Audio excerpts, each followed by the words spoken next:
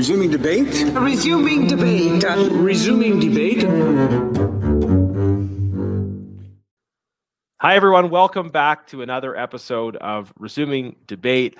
I am very pleased to have Siddharth Kara joining us for the podcast today.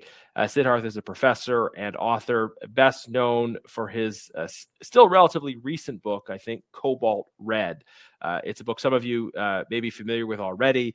If you haven't read it, I strongly recommend it. It is a brutal expose on artisanal cobalt mining in the Democratic Republic of Congo, or DRC, and it brings home as well the complicity and the responsibility that we have as Western consumers as well as policymakers for some of the human rights abuses that are happening in the DRC. So, Siddharth, thank you so much for joining us today.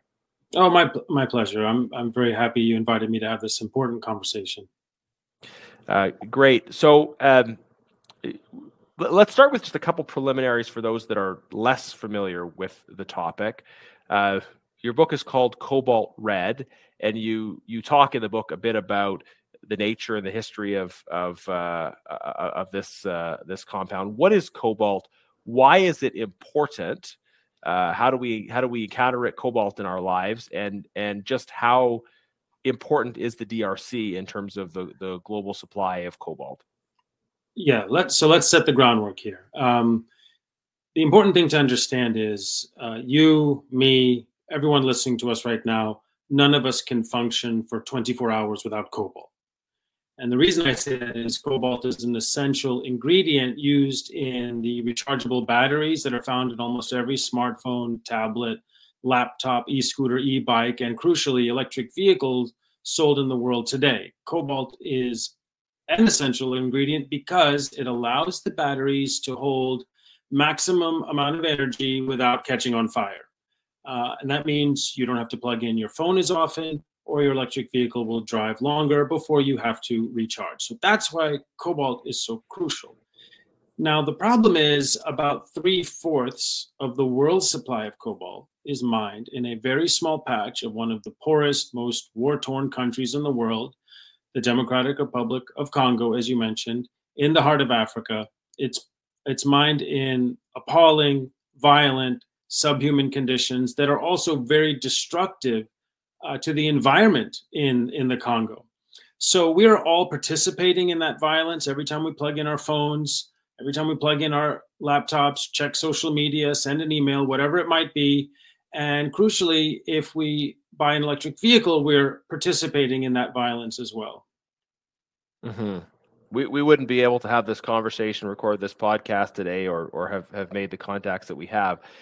So I'm going to get shortly to ask you what can and should the individual consumer do, as well as we'll talk about what policymakers should be doing about this reality.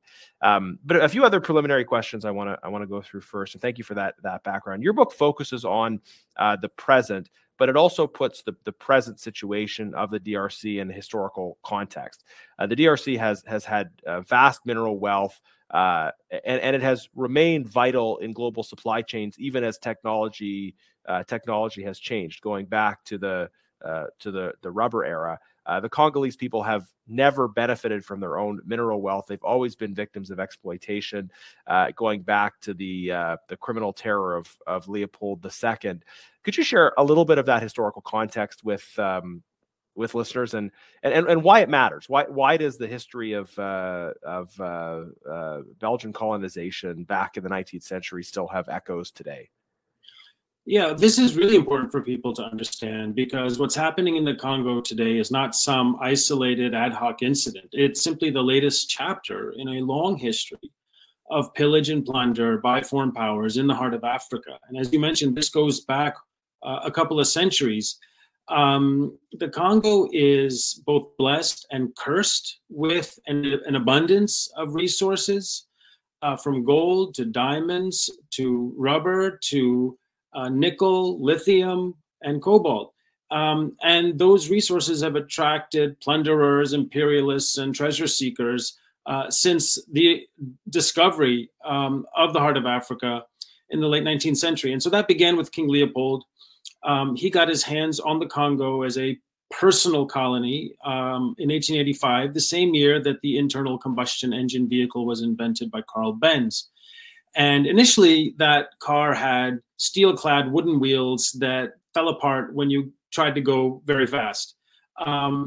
Then 3 years later, a Scotsman named Dunlop invented a rubber tire. And it just so happened that Leopold's Congo was sitting on one of the largest rubber tree rainforests in the world. And so he deployed this mercenary army of terrorists to enslave and torture the native population to extract rubber from the forest and send it up to markets in Europe. And he walked away with an enormous pirated fortune as a result of this.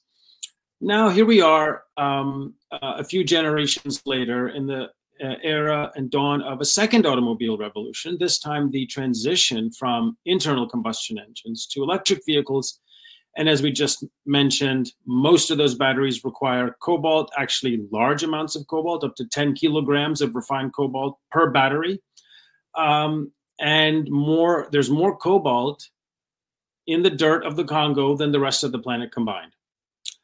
So once again, the Congo is being subjected to this enormous external influence of piracy and pillage for this invaluable resource that the world needs for this second automobile revolution. And so that's why I say it's the latest chapter in that heart of darkness, that Congo horror that goes back generations.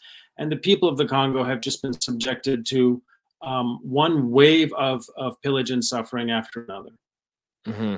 And I think that's quite a stark comparison, how in a sort of technological sense, cobalt, the DRC has had the right resource at the right time, but in terms of the impact on the people, it has been the wrong resource at the wrong time, because it's instead of leading to wealth and prosperity for the people, it's led to domination, exploitation. But why has that been the case sort of post-independence? Because the nature of the prior colonization is very explicit and very clear. You have a foreign ruler who is dominating aspects of life and setting quotas and making demands and enforcing those with force. Now it's more complicated. It's more nuanced, I guess. So what are the factors since independence that have prevented the people of Congo from seizing their own destiny and controlling their own and benefiting from their own resources? Yeah, I mean, there are very challenging legacies of the colonial period that the Congo is still tussling with. So we talked about Leopold. We all know that inspired Conrad's Heart of Darkness, and it's one of the most appalling genocidal incidents of exploitation in history, certainly. In the dawn of the 20th century. It incidentally also inspired the first great human rights movement of the 20th century. So every evil does have its champion that comes to slay the dragon, and that will happen today as well, but we'll come to that. Yeah. That human rights movement successfully took the Congo out of Leopold's hands. He was forced to sell the colony to the Belgian state in 1908. And so then the Belgian state ran the Congo as a colony from 1908 until independence in 1960. Now, to answer your question, Congo achieved independence in 1960. At that time, about 80% of the country's revenue came from the mining sector. The Belgians had just prospected these enormous mineral riches in the area called Katanga, which is where all the cobalt is. It just prospected that at that transition from Leopold to Belgium. To the state, and then set up mining companies to exploit these mineral reserves, again, in systems of forced labor. So we get to independence in 1960. The people of the Congo vote in a democratic process to elect their first head of state, a man named Patrice Lumumba, and they elected him because he promised an anti-colonial vision. He said, wait, since Europeans first set foot in the heart of Africa, our resources have gone to their benefit and not our people. And I want the riches of the Congo to benefit Congolese people. And Belgium in particular had no interest in that story. And 11 days after independence, they sent in armed forces and took control of the mining province. So the Congo was crippled 11 days after independence.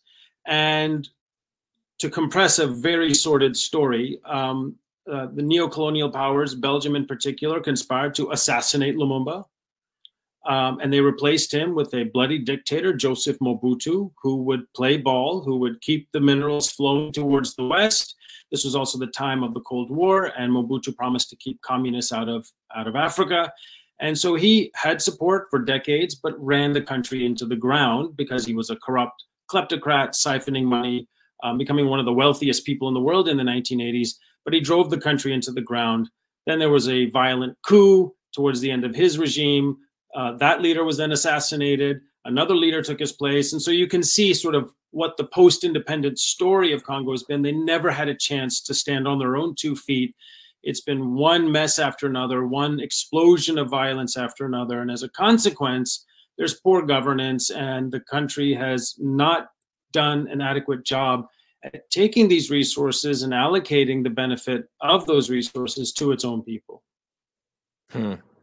So there's a story of continuing foreign interference as well as corruption that have kind of played out to prevent a kind of assertion of an economic system in which people could work and realize the benefit of their own labor. That's right. When I talk to people in Congo, and I've been many times, I've spent months on the ground, and I talk to very thoughtful Congolese people and say, why won't the country elect a leader who will support the Congolese people first? Now, mind you, they've had no peaceful transfer of power from independence in 1960 until the year 2019. But setting that to the side. And the response that comes back is, well, we tried that. We tried that at independence with Lumumba, and look what happened. The powers outside the would happen to any leader who put Congolese people first. So no one dares.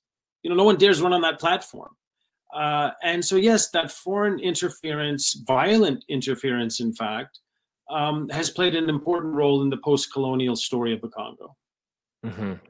I mean, in fairness to that point, I mean, and for a younger person like me, I think you sometimes forget how recent the decolonization process has been in Africa, and I mean, one could argue that in certain respects it's still ongoing, but the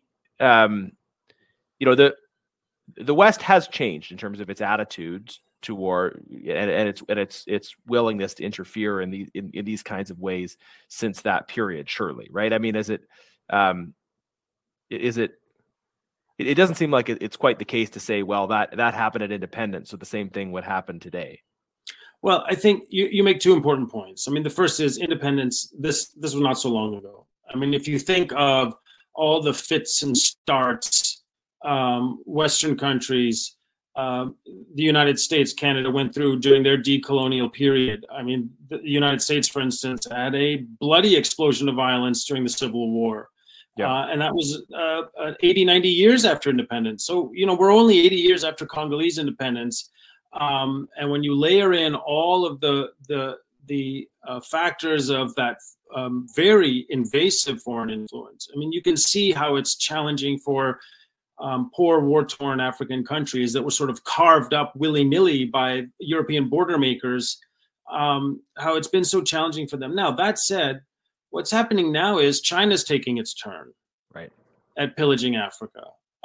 You're right. I think if the story were repeated today, things would be done in a more decent, humane, transparent manner. I'm not saying perfectly. Yeah. Western governments by no hands have completely clean hands when it comes to the global South.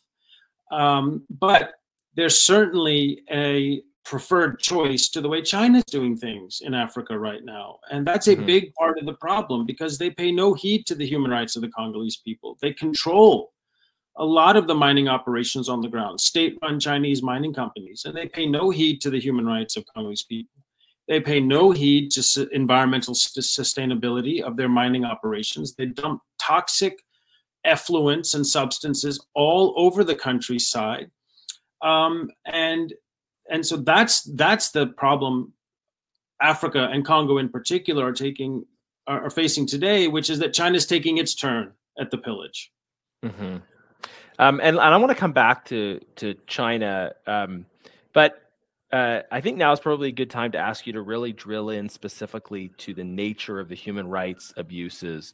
And your book tells personal stories. It talks about children, pregnant women, tunnel collapse, all sorts of different things. But just, maybe the best way to do it is if you can kind of walk us through a couple stories or the life of a typical artisanal miner. What are they doing? What does it look like? What are the impacts of this on them?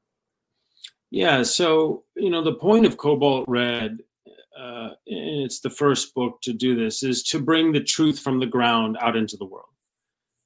Because that truth has been shrouded for an array of reasons, not the least of which is the marketing teams at big tech and EV companies don't want us to know the truth. They want us to just keep buying stuff without knowing the truth.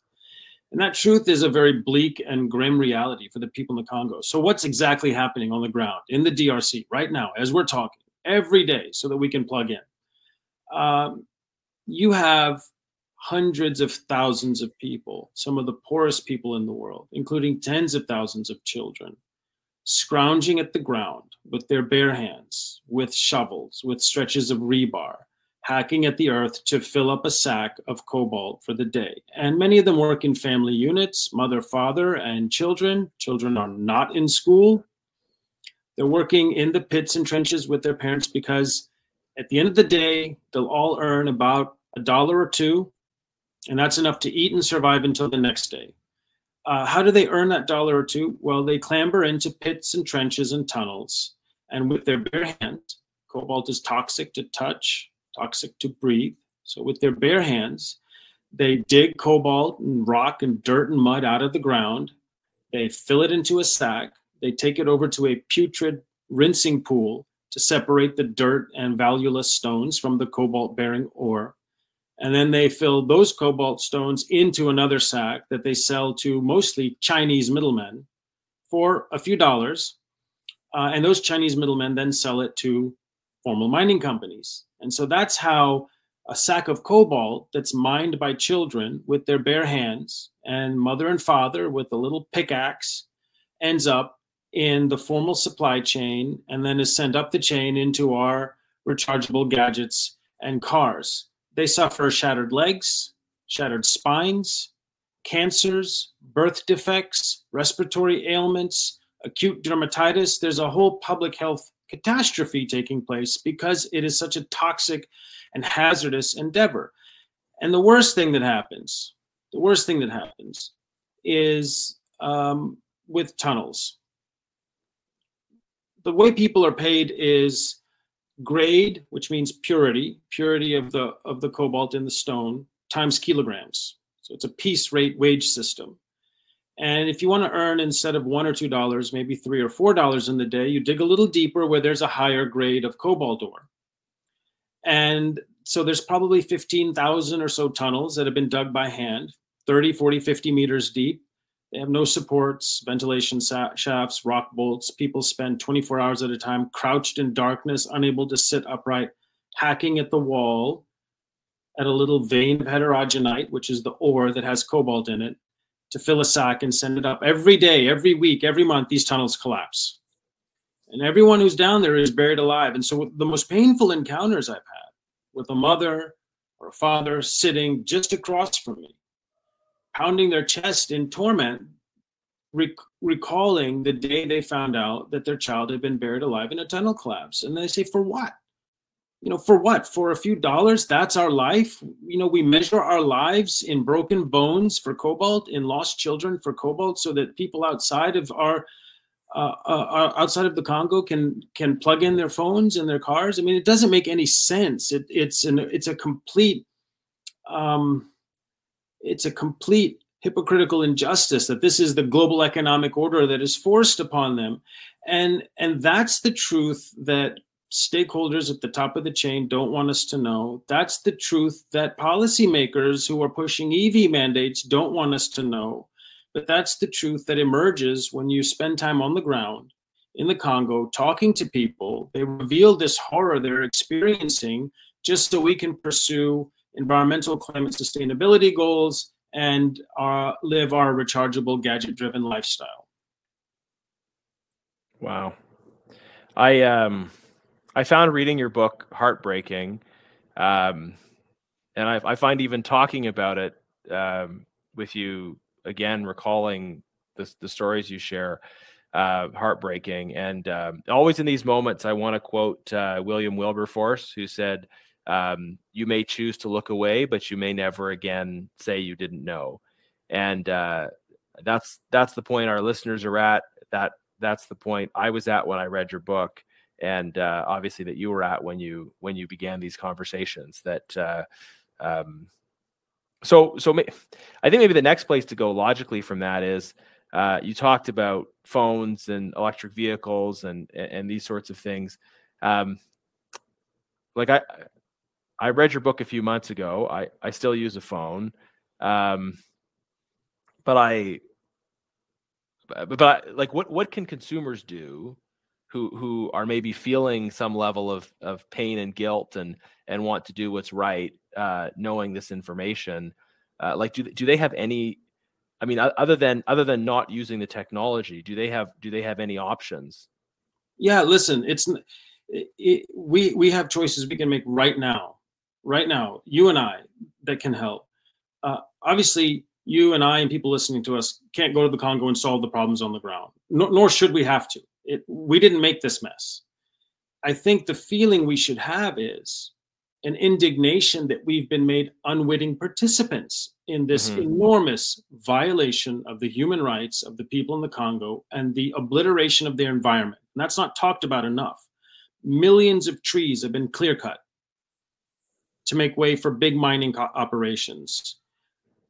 The entire countryside has been contaminated and polluted. I've shared some pictures on social media, one of which is a couple of children sitting in the dirt, covered in a mustard-colored powder that is the dried sulfur dioxide from the nearby chemical processing facility of a Chinese mining company. And we have been forced to participate in that through no fault of our own by tech companies and EV companies that have refused to get on the ground and accept responsibility for the conditions at the bottom of their supply chains. No one put a gun to the head of these companies and said, you have to use cobalt and you have to mine it in miserable conditions. They found that it maximizes energy density in the batteries. It's all in the Congo. And then they left the scramble to run riot without saying, wait a minute, we've created this chain of events that is leading to all this violence. We need to make sure we're on the ground, protecting the dignity and human rights and environment of the people in Africa, because they're worth the same as us. And the fact that they haven't done it means they don't think those people are worth the same as us. And that's the kernel of truth that comes out of all this. It's the ugly truth that comes out of all this. So what can you and I do? Number one, we have to continue spreading awareness. Listen to the voices of the Congolese people. They're speaking in the pages of Cobalt Red. Other journalists are going, other researchers are going. They're bringing those voices, that ground truth, out into the world. Listen to it and spread it, because that's the first step to achieving any sustained human rights change. It always works the same way. People cannot address a horror they don't know exists. So spreading awareness is step one. And then that inevitably activates champions, a community of conscience, some moral leaders who will say, this injustice cannot stand, and I will drag the rest of humanity forward with my force of will and my moral rigor until this injustice is set right. And that's exactly how the first Congo horror was resolved. Those champions emerged and dragged all of humanity forward, starting with awareness of the ground truth. So that's the first thing we can do. The second thing is, no one is saying we should stop using our smartphones. We can't. It's an impossibility, the way our lifestyles work. But what we can do is think, each year I'm marketed this idea by these companies, I need to upgrade my phone, upgrade my gadget, upgrade my whatever it is, because the camera's a little better, or the processor's a little faster, or the battery lasts a little longer, thanks to Cobalt, by the way. Do we really need to do that? Because every time we buy another gadget, we're creating more demand side forces that are creating this scramble, this pressure, this fever to get cobalt out of the ground in the Congo.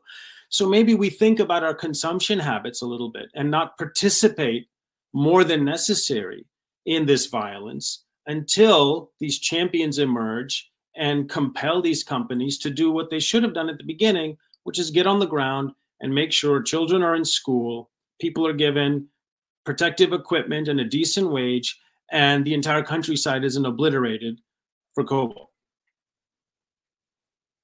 Yeah, thank you. That's very good because it's very practical, right? Don't upgrade your phone as a way of communicating, as a way of reducing your complicity, but also as a way of communicating. And maybe if maybe that's in parallel with advocacy, if more consumers were signaling to companies that their decisions around phone upgrades were impacted by concerns about what's happening with cobalt, this would push companies to do better in this regard. So we've talked about sort of the consumer around the phone. Let's talk about the electrical vehicle piece. What would your message be if someone says to you, man, what you're saying is important, but those in the green movement, right? So if somebody says to you, and maybe you've had these conversations, that they think climate change is an existential crisis for the world, and there are trade-offs in that. So if the trade-off means more suffering, but the world is going to survive. Again, I'm not articulating my own view, right? But there are those that who see perceive the starkness of the climate change issue might see it this way. What would your message be to them about how, in spite of that, something still needs to change around the EV use? Yeah. So let's be very clear on this, because this is important. The first thing I'd say is you cannot do good for class of violating the rights of another class, ever. It's a hypocrisy. It's unjustifiable, and that's not how you pursue positive change.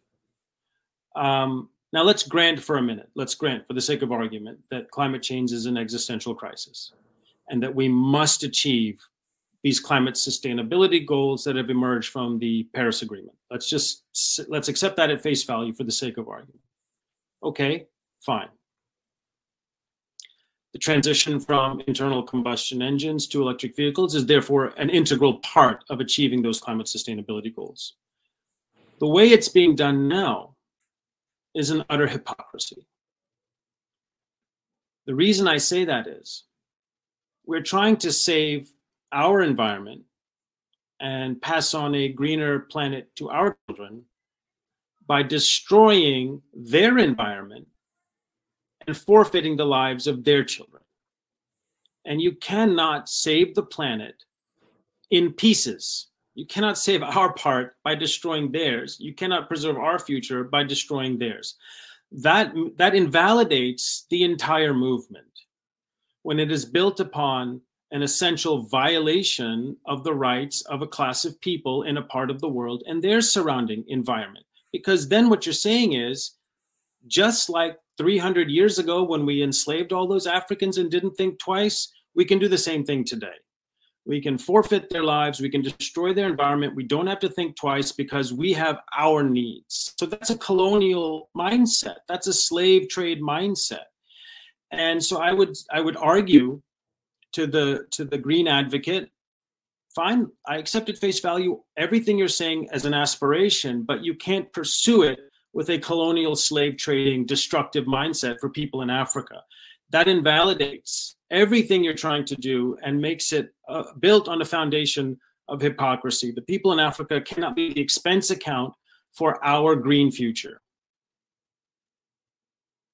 I suppose what they would say back is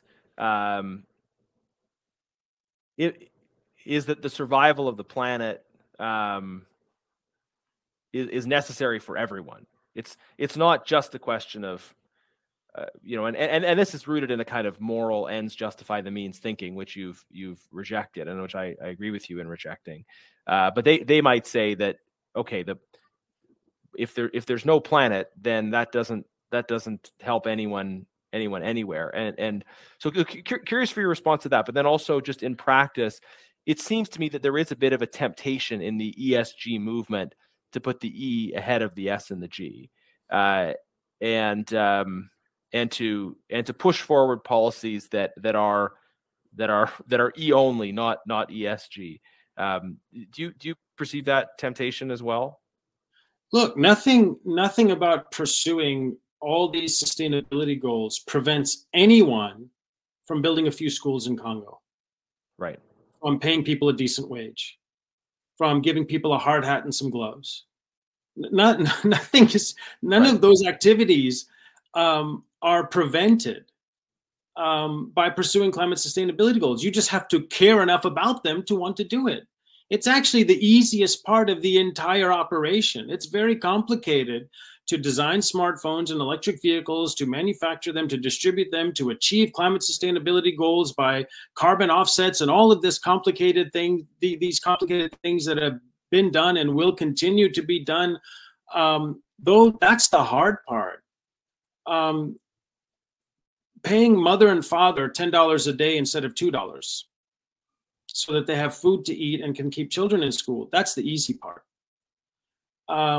Giving them some gloves, which is you have to buy the gloves and put them in a box and ship them to Africa, hand them to an NGO to then distribute. That's it. So giving them some gloves so they're not touching toxic things.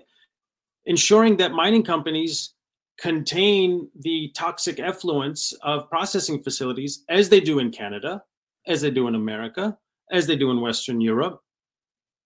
Ensuring that they do the same thing in Africa. That's the easy part.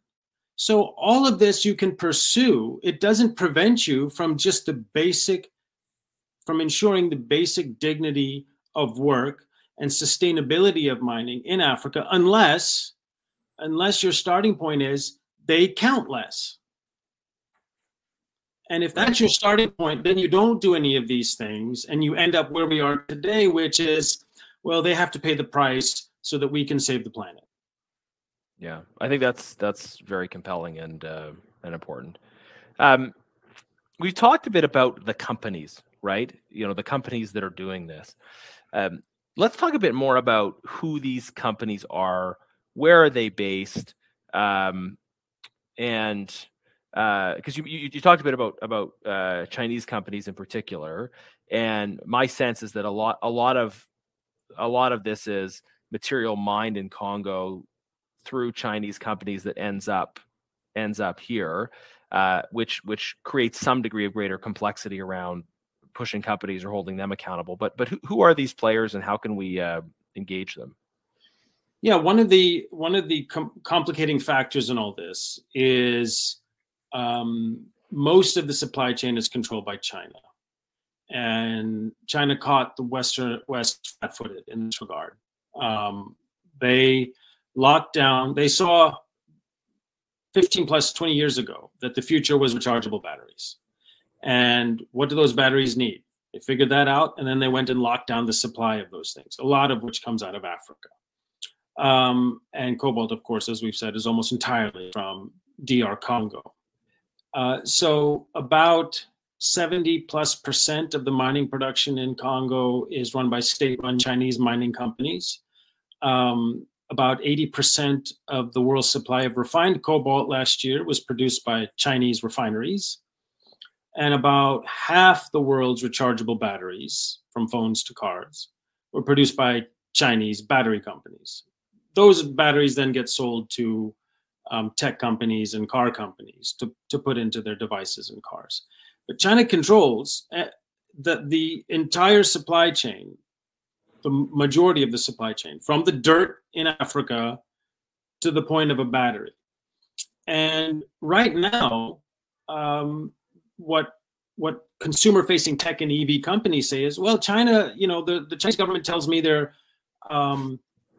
adhering to human rights norms in Africa, so that's good enough for me. And the Chinese government is telling me they make sure mining is done sustainably, so that's good enough for me. Now, since when do we accept at face value statements of the Chinese government that they're protecting human rights of their own people, let alone people in Africa? That's the problem, that consumer-facing tech and EV companies in the West just accept at face value, rather than get on the ground themselves to ensure, because ultimately all of this ends up in their products. That's the point of the chain.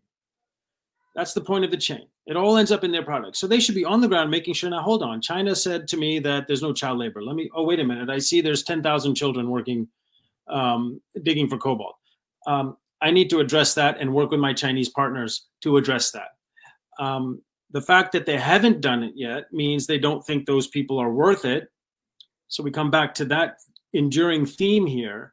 And that's where consumer activists, civil society, and policymakers have to compel these companies to say, no, it's not simply good enough to wash your hands of this and rely on the assurances of the Chinese government that they're doing everything in this with the same standards that we would if we were on the ground. We need to make sure our companies are on the ground monitoring the bottom of their supply chains, because ultimately the supply chain ends in their products. Right. So even aside from the human rights issues, it seems to me what you're describing is an incredible area of dangerous strategic vulnerability for the West, that we're already very reliant on rechargeable batteries, perhaps moving towards greater reliance, and the supply chain is such that that if there is escalating strategic conflict, some kind of shock or disruption, that we are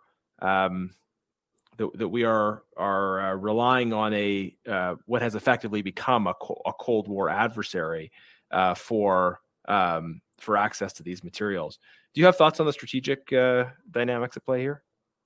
Yeah, this is why I said the West was caught flat-footed, because there are huge economic dependencies on China because they locked down this supply chain. And you could foresee a scenario in which tensions escalate and China just turns off the tap. Now they'd be chopping off their nose to spite their face because they make a lot of money selling all these batteries to us. But if the strategic decision was made of short-term pain for some longer-term greater pain on the West, they could just shut off the tap, and there's really no other place for the West to go to secure an adequate supply of component metals and batteries outside of China. And you see Western countries scrambling to figure this out, trying to create alternate battery metal supply lines, finding different battery chemistries where there are elements that they can access and lock down. All of that is going to take quite a bit of time. It does nothing to alleviate the suffering taking place every day in the Congo right now. But it is a strategic vulnerability that the West faces because they were caught flat-footed while China locked down these battery component metal supply chains very strategically and very shrewdly. So it seems that there is a compelling strategic and moral interest in the West trying to establish a different kind of relationship with the DRC, one that does emphasize engagement and our involvement in the mining sector, our purchasing directly of resources, and trying to structure those relationships in ways that benefit people that are currently being exploited. You said the West is sort of scrambling to find alternatives. I mean, what is the nature of those Western efforts to engage the DRC government and to change the routes of these supply chains? And is human rights a part of that conversation, or is there a risk that the strategic factors will kind of exclude the human rights dimensions?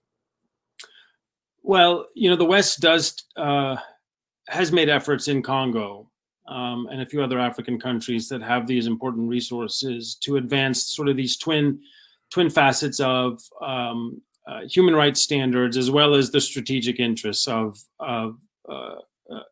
getting access to these component metals, battery component metals. In Congo, right now they just had elections. The president, Felix Tshisekedi, won his second term. Elections in the Congo, no one ever really knows what the tally was, but Tshisekedi did have support of the U.S. government. He has made some efforts to push back on sort of Chinese exploitation in the mining provinces to improve transparency, to try to make contracts more advantageous for the country and for the Congo. And he signed a memorandum of understanding with the Biden administration relating to mineral supply chains. The problem is there's no U.S. mining company in the Congo. There's only a couple of Western mining companies in the Congo. There's one or two Canadian ones, although I think they're majority owned by Chinese mining companies now.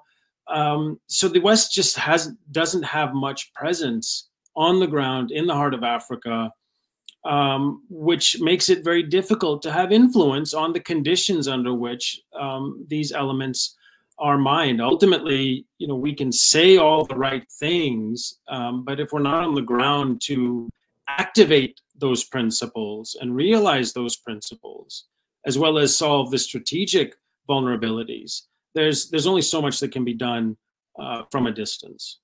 Right. So I think one of the political challenges that this maybe points to is that I think sometimes when there's pressure around a human rights issue, the response of companies when they see reputational risk is just to stand as far away from the point of abuse as possible, to say, okay, people are upset about what's happening in Congo. We're gonna, we're not there. We're not involved. If anything, we'll be at the very tip of the tail of the supply chain. But the effect of that is worse conditions, and we're still paying for it. What we actually need is more engagement, more presence. And potentially that means presence in situations that are a little bit ambiguous, right? Providing safety, providing safety equipment that improves the situation, but still is not quite at Western standards. Curious for your response to that. Tech and EV companies in the West are washing their hands of it. They're not accepting responsibility for what's happening on the ground at the bottom of their supply chains, or they point their finger downstream, to a mining company. Mining company points its finger downstream, and everyone's pointing their finger downstream until the last finger is pointed at a child in the Congo, caked in toxic filth in the trench, and no one's accepting responsibility for that child. And if we in the West are supposed to put forward into the world a different model of doing business and norms of human rights that cannot be derogated because of who you are or where you are, gender, race, whatever. These are just universal norms. If that's the model we're putting out into the world, then we have to walk the walk. And that means rolling up our sleeves and getting on the ground. And it's not I'm not saying get on the ground in some disconnected place where we have no interests. We can't function without what's in their ground. So we have an interest, practically, morally, strategically. We have an interest. We should be on the ground. And maybe we can't achieve the perfect solution, but perfection shouldn't be the enemy of some progress. Mm-hmm. We can make progress. We can reduce harm. We can put some more children in school. We can reduce some amount of toxic exposure. We can reduce some amount of contamination of the environment. We can go and replant some of the millions of trees that have been chopped down. All of these things that are not that hard. They may not solve the problem overnight, but they will reduce a lot of harm, repair a lot of harm, and show the world, particularly the African world, which is, you see, veering more and more eastward and rejecting the West. We have to go on the ground and say, no, listen, we are allies and stewards of your well-being as well as our own. We have universal norms. We're going to walk that walk and not just talk about it when it's expedient. But we're not doing that. And it has to start with the companies that, of course, rely on these metals and are swimming in profits as a consequence of these metals, but not investing in the communities they rely on. Mm-hmm. So in terms of the West sort of articulating its position as standing for universal norms, I mean, is that colonial history that we talked about earlier a major impediment to that? Because it seems that to me that China is the contemporary colonial power in Africa that's doing the most damage. I mean, Russia's doing a lot of damage too, but the sort of rhetorical association with colonialism is Western colonialism, and the Chinese state still uses some of this like global South solidarity language, even though it is using many of the same techniques that were used by Western powers in the past. So how can we sort of how can we sort of show that no, now we're serious about universal norms. We're actually serious about them now, and China's not. Well, what better way to show it by just doing it? Right. You know, you do it in a way that isn't a quid pro quo. You do it in a way that isn't always just in your interest and benefit. You do it because it's right. And people are smart. Okay, people they are smart. They see what's happening around them. People in the Congo who've never gone to a day of school can still see clearly what China's doing to their country. Mm-hmm. They've been shown no alternative model, no alternative way to run this economy, this battery metal economy. And so this is the only game in town. And yes, China does play that card of, we're here. You see, we've given these loans. We're building roads and ports and things, doing all the things the West never did. They colonized and enslaved you for centuries, and we're your friend. And they're winning allies that way in important parts of the world. And so is Russia, for that matter. But you can't repair the past without just getting down, rolling up your hands, your sleeves, getting your hands dirty, and repairing the past. And that means showing that there's another way to do things, that it's not always about expediency and self-interest. It's because it's right. And that is the enduring difference between how we should be doing business in the global South and how China is doing it right now. It's very much about quid pro quo and self-interest for China. And we have to show that there's a different and better model, a more enduring model, regardless of our ugly history on the continent. And it is a very ugly history. But regardless of that, let us be the generation that starts repairing that and doing what's right because it's right, regardless of whether it's beneficial to us on that day or not.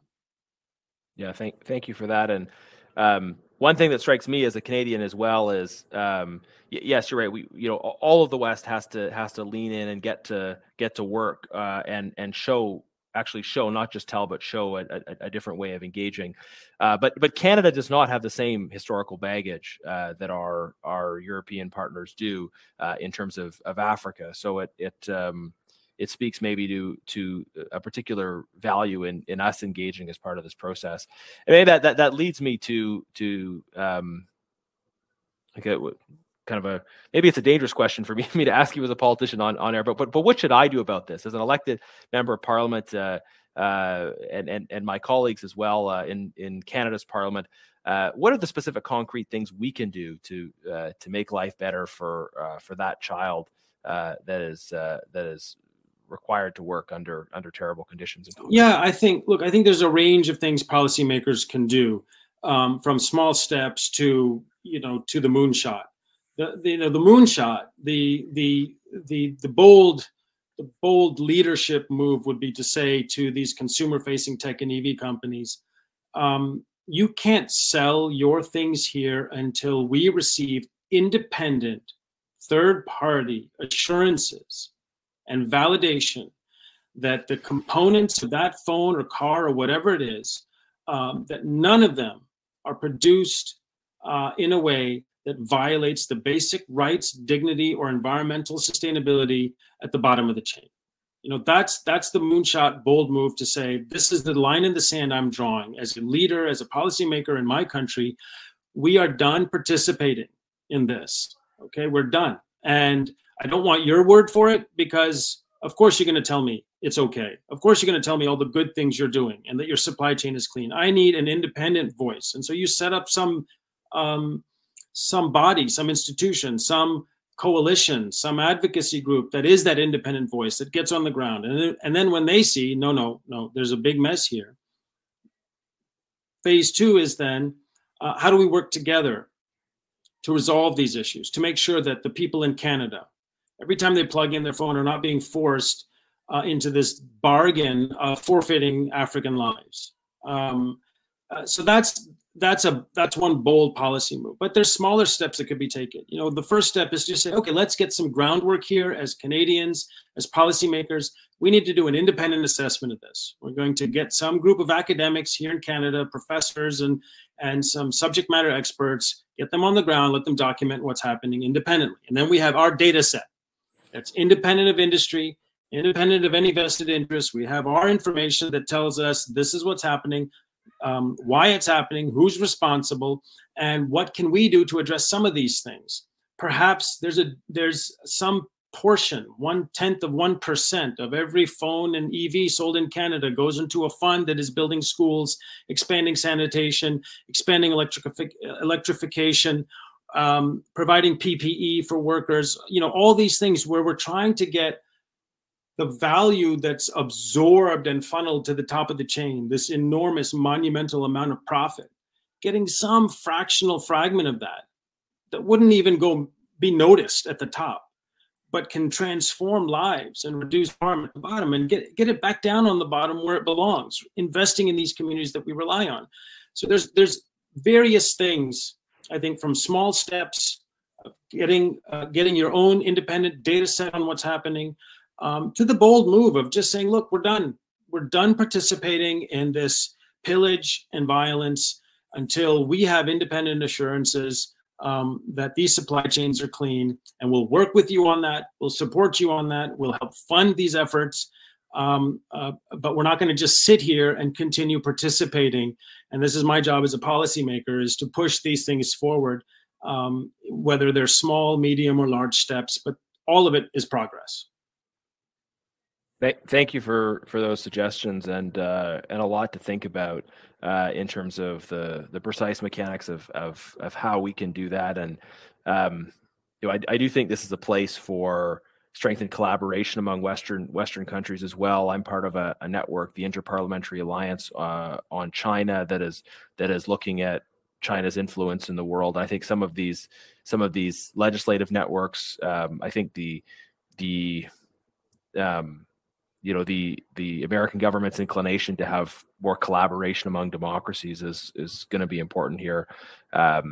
You know, the strategic issues, but also the moral issues align. So thank you for those suggestions. Just as maybe a final question. In Congo, there are multiple intersecting situations of conflict. There are the issues around resource extraction. There's also kind of there's the history of kind of the Rwandan genocide, its impact on the DRC, and concerns about you know, general instability in Eastern Congo, Rwandan involvement, and you know, some of these other issues. To what extent do those things intersect with the excuse me? To what extent do these issues intersect with the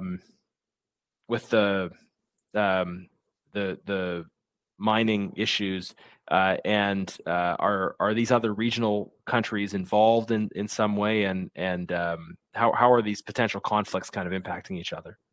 Yeah, you know, the impact of Rwanda in the Eastern Congo, going back to the genocide, has been just a real bleak aspect of the Congolese story post-independence. I mean, some of your listeners may not be old enough to remember, but you and I are, that explosion of violence in Rwanda in 1994 that just spilled into the Eastern Congo, you know, across the Great Lakes into Eastern Congo. And that part of the country has been a militia-run, destabilized, violent corner of the world ever since. It is home to a lot of other important elements that are used in electronic devices: coltan, tin, tungsten. A lot of it is mined in Eastern Congo. It's all sort of laundered through Rwanda and Burundi out into formal supply chains. And militias compel people through violence to dig those things out of the ground. So it's another part of the story that led to the conflict minerals story and the Dodd-Frank legislation that was meant to address some of the conflict mineral story coming out of the Rwandan genocide. But that part of the Congo remains very unstable. A lot of people flee those provinces to other parts of the Congo. I met a lot of people in the mining provinces. So just geographically, the Cobalt area is about 1,000 miles south of Eastern Congo, where that Rwandan violence continues to destabilize. And Rwanda continues to be a destabilizing force in Eastern Congo, supporting militias like M23 for sure.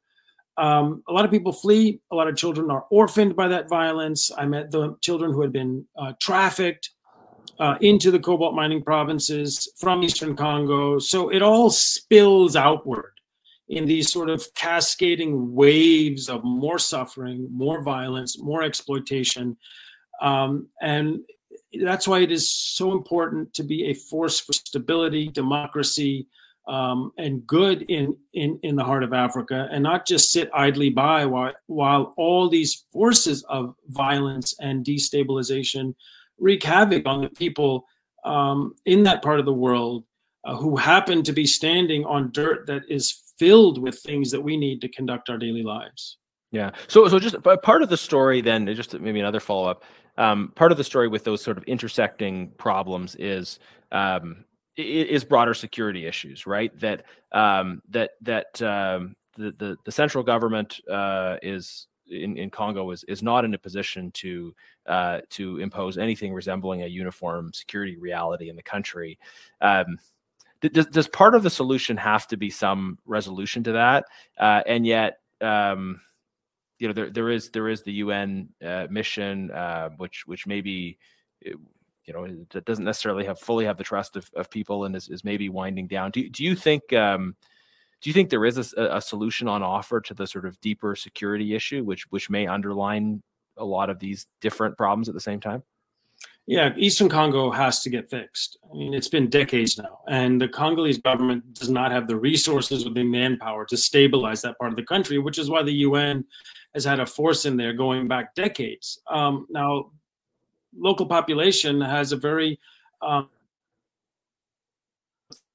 you said, that might finally be winding down the UN peacekeeping presence in Eastern Congo, which may lead to even more violence and destabilization. So Eastern Congo in general needs support from Western countries to stabilize Eastern Congo. And that means also dealing with the influence of Rwanda in the region, because all that destabilization, all that violence ripples outward and creates more and more strain and strife on the population, leads to all this internal displacement, this distress migration. A lot of people are then swarming down into or fleeing to the cobalt mining provinces, because, you know, the word is out. If you can scrounge for a day, you get $1 or $2, and there's no M23 militia or Rwandan forces that are going to chop your head off. But that creates even more pressure on the population there. It just leads to so much suffering, because when you have this massive surplus of displaced people, suffering people who can't survive, their lives are worth nothing. You know, if a child gets injured or buried alive, there's another 10 on the way. Mm-hmm. And, you know, that's the tragedy here. And that's the bottom of our rechargeable lifestyle. And so that's why it's so important for every reason, chief of all, the moral imperative. If we need these people and their part of the world to function, then we are surely duty bound to some degree to assist in stabilizing and improving the world around them and their lifestyles. Siddharth, thank you so much for coming on. You've shared in such a compelling way the situation and our responsibility, but you've also offered some very practical things that consumers can do, that policymakers can do, and we should take those actions. But in parallel, we should all seek to inform ourselves and raise greater awareness. So that means again, reading your book, Cobalt Red, and folks can of course share this conversation with their friends and family to help increase that awareness as well. Siddharth, thank you again. Anything you want to leave us with? Anything I missed or should have asked? I'll give the last word to you. Oh, this was terrific conversation. I appreciate it. I appreciate the invitation, the opportunity to amplify this issue to your audience, to the people in Canada. And the last thing I'll say is the people in the Congo are screaming out, and we just need to stop and take a beat, listen to their voices, and do what's right. Thank you so much. This is the Resuming Debate podcast. If you liked what you heard, we release episodes about every 2 weeks on a lot of different issues. Sometimes domestic Canadian political issues, a lot of global issues as well. And I'm very pleased that we have such a good string of very reputable, respected, thoughtful commentators coming on this spring. So please do subscribe wherever you get your podcasts, and we'll be back with another episode in 14 days.